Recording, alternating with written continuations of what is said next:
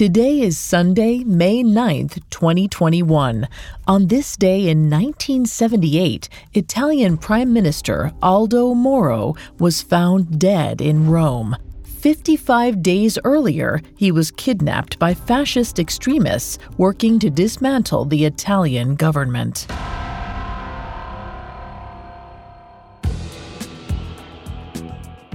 Welcome to Today in True Crime, a Spotify original from Parcast.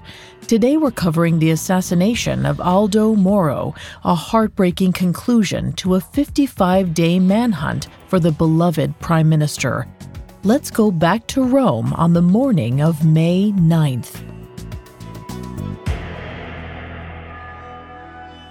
A scream rang out through the streets of Rome, cutting through the morning air. In the back of a red Renault 4 lay the bullet-riddled body of Aldo Moro. A crowd started to form as the commuters who first spotted the body called for help. The morning felt surreal. When the news broke, the entire country went into mourning, grieving the loss of one of the most popular politicians in recent history. Prime Minister Giulio Andreotti was quick to promise justice, but for many Romans, it was too little too late. In mid-March, members of an extremist group called the Red Brigade ambushed the former prime minister. They killed 5 of his bodyguards in a bloody shootout before taking Moro hostage. As authorities went to work searching for him, the citizens of Italy held candlelit vigils to pray for his safe return. But as the days wore on, hope started to dwindle. The Red Brigade made it clear that they were behind the kidnapping, but Andreotti and Interior Minister Francesco Cossiga refused to negotiate with terrorists. He worried that giving his power to the guerrilla fascists would only encourage them. The decision angered the public, especially when the Red Brigade made threats on Aldo Moro's life. The fascists were out for revenge. In the wake of World War II, Italy was determined to weed the dangerous ideology out of their country. From 1945 to 46, anti-fascist purges took place in the north of the country. 15,000 fascists were imprisoned or killed. Women who collaborated with them had their heads shaved and were paraded through the streets so their neighbors could jeer at them. In May of 1946, the royal family was ousted and a republic was installed. Its first president, Alcide de Gasperi, was a member of the Christian Democratic Party. Italy wasn't as concerned with the separation of church and state at the time. After all, its capital is host to Vatican City. But as democracy took root in Rome, a backlash to the Christian Democratic Party festered, especially in the town of Turin. By the 1970s, a militant left-wing organization called the Brigate Rossi, or Red Brigades, came to prominence. Led by Renato Curcio, they were notorious for terrorist attacks and kidnappings.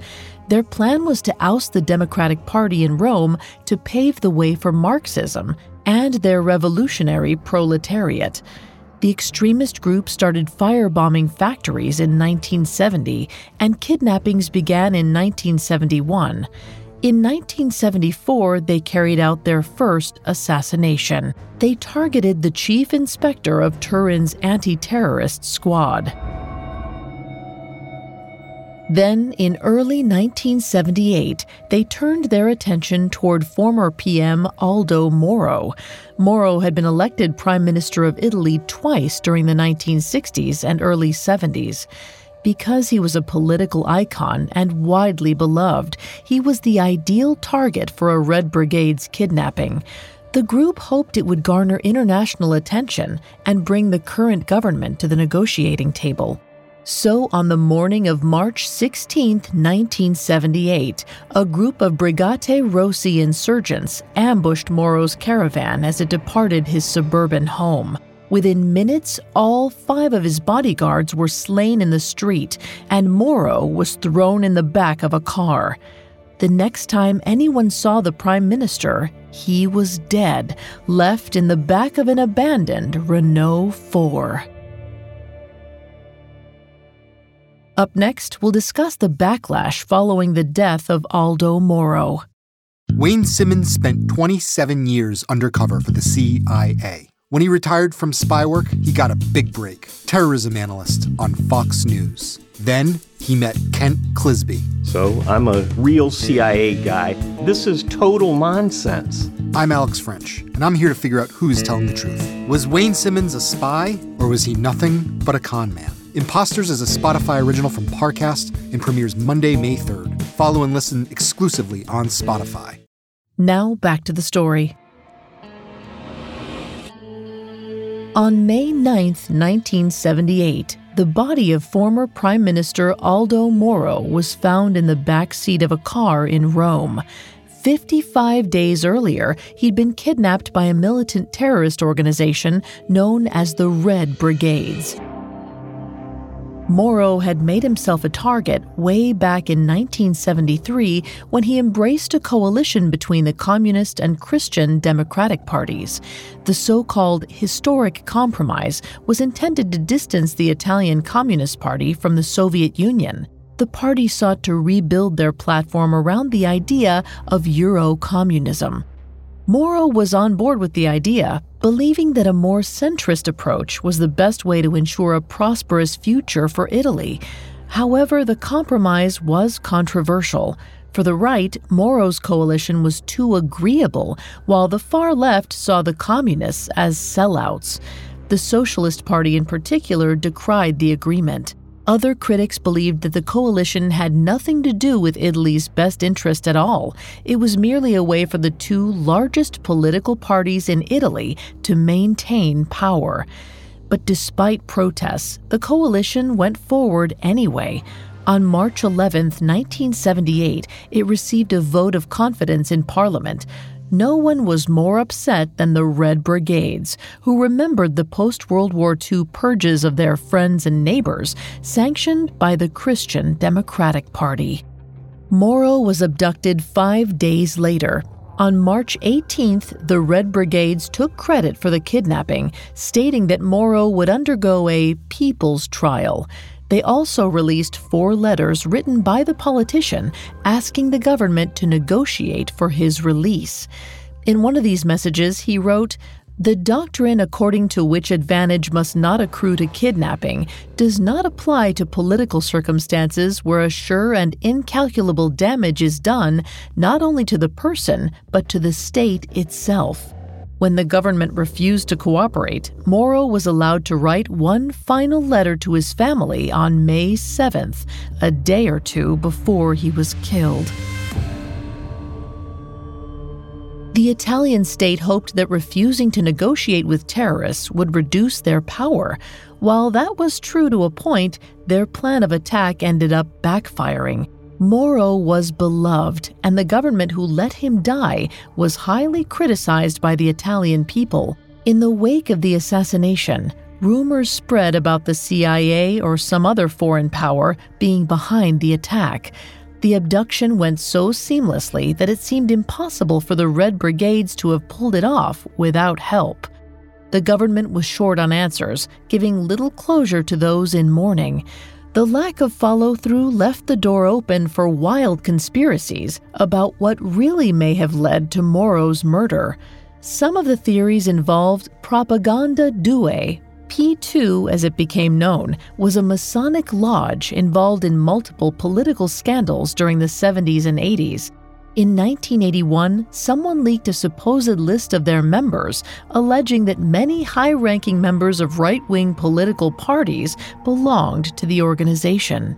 General Siracusano, who worked for the Ministry of the Interiors, was responsible for approving city-sanctioned roadblocks during Moro's abduction. As such, he would have known Moro's carpool route on the morning of March 16, 1978.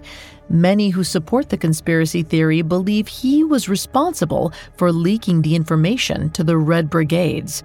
Some go so far as to say that some government officials at the time were members of the Red Brigades themselves. There's little proof for this claim, all of which is circumstantial. In 1983, Italian authorities charged 23 Red Brigade members with Aldo's murder. At the time, 4 still remained at large but were tried in absentia. It took years to hunt them down. 2 of the criminals have still not been found. The most recent suspect was arrested in 2004. The Red Brigade itself ceased operations in the 80s thanks to the tireless efforts of the Italian investigative and intelligence communities. In some ways, Moro was a martyr for his cause, and the brute force that came down on the fascists after his death served as a startling reminder that political violence is not justice.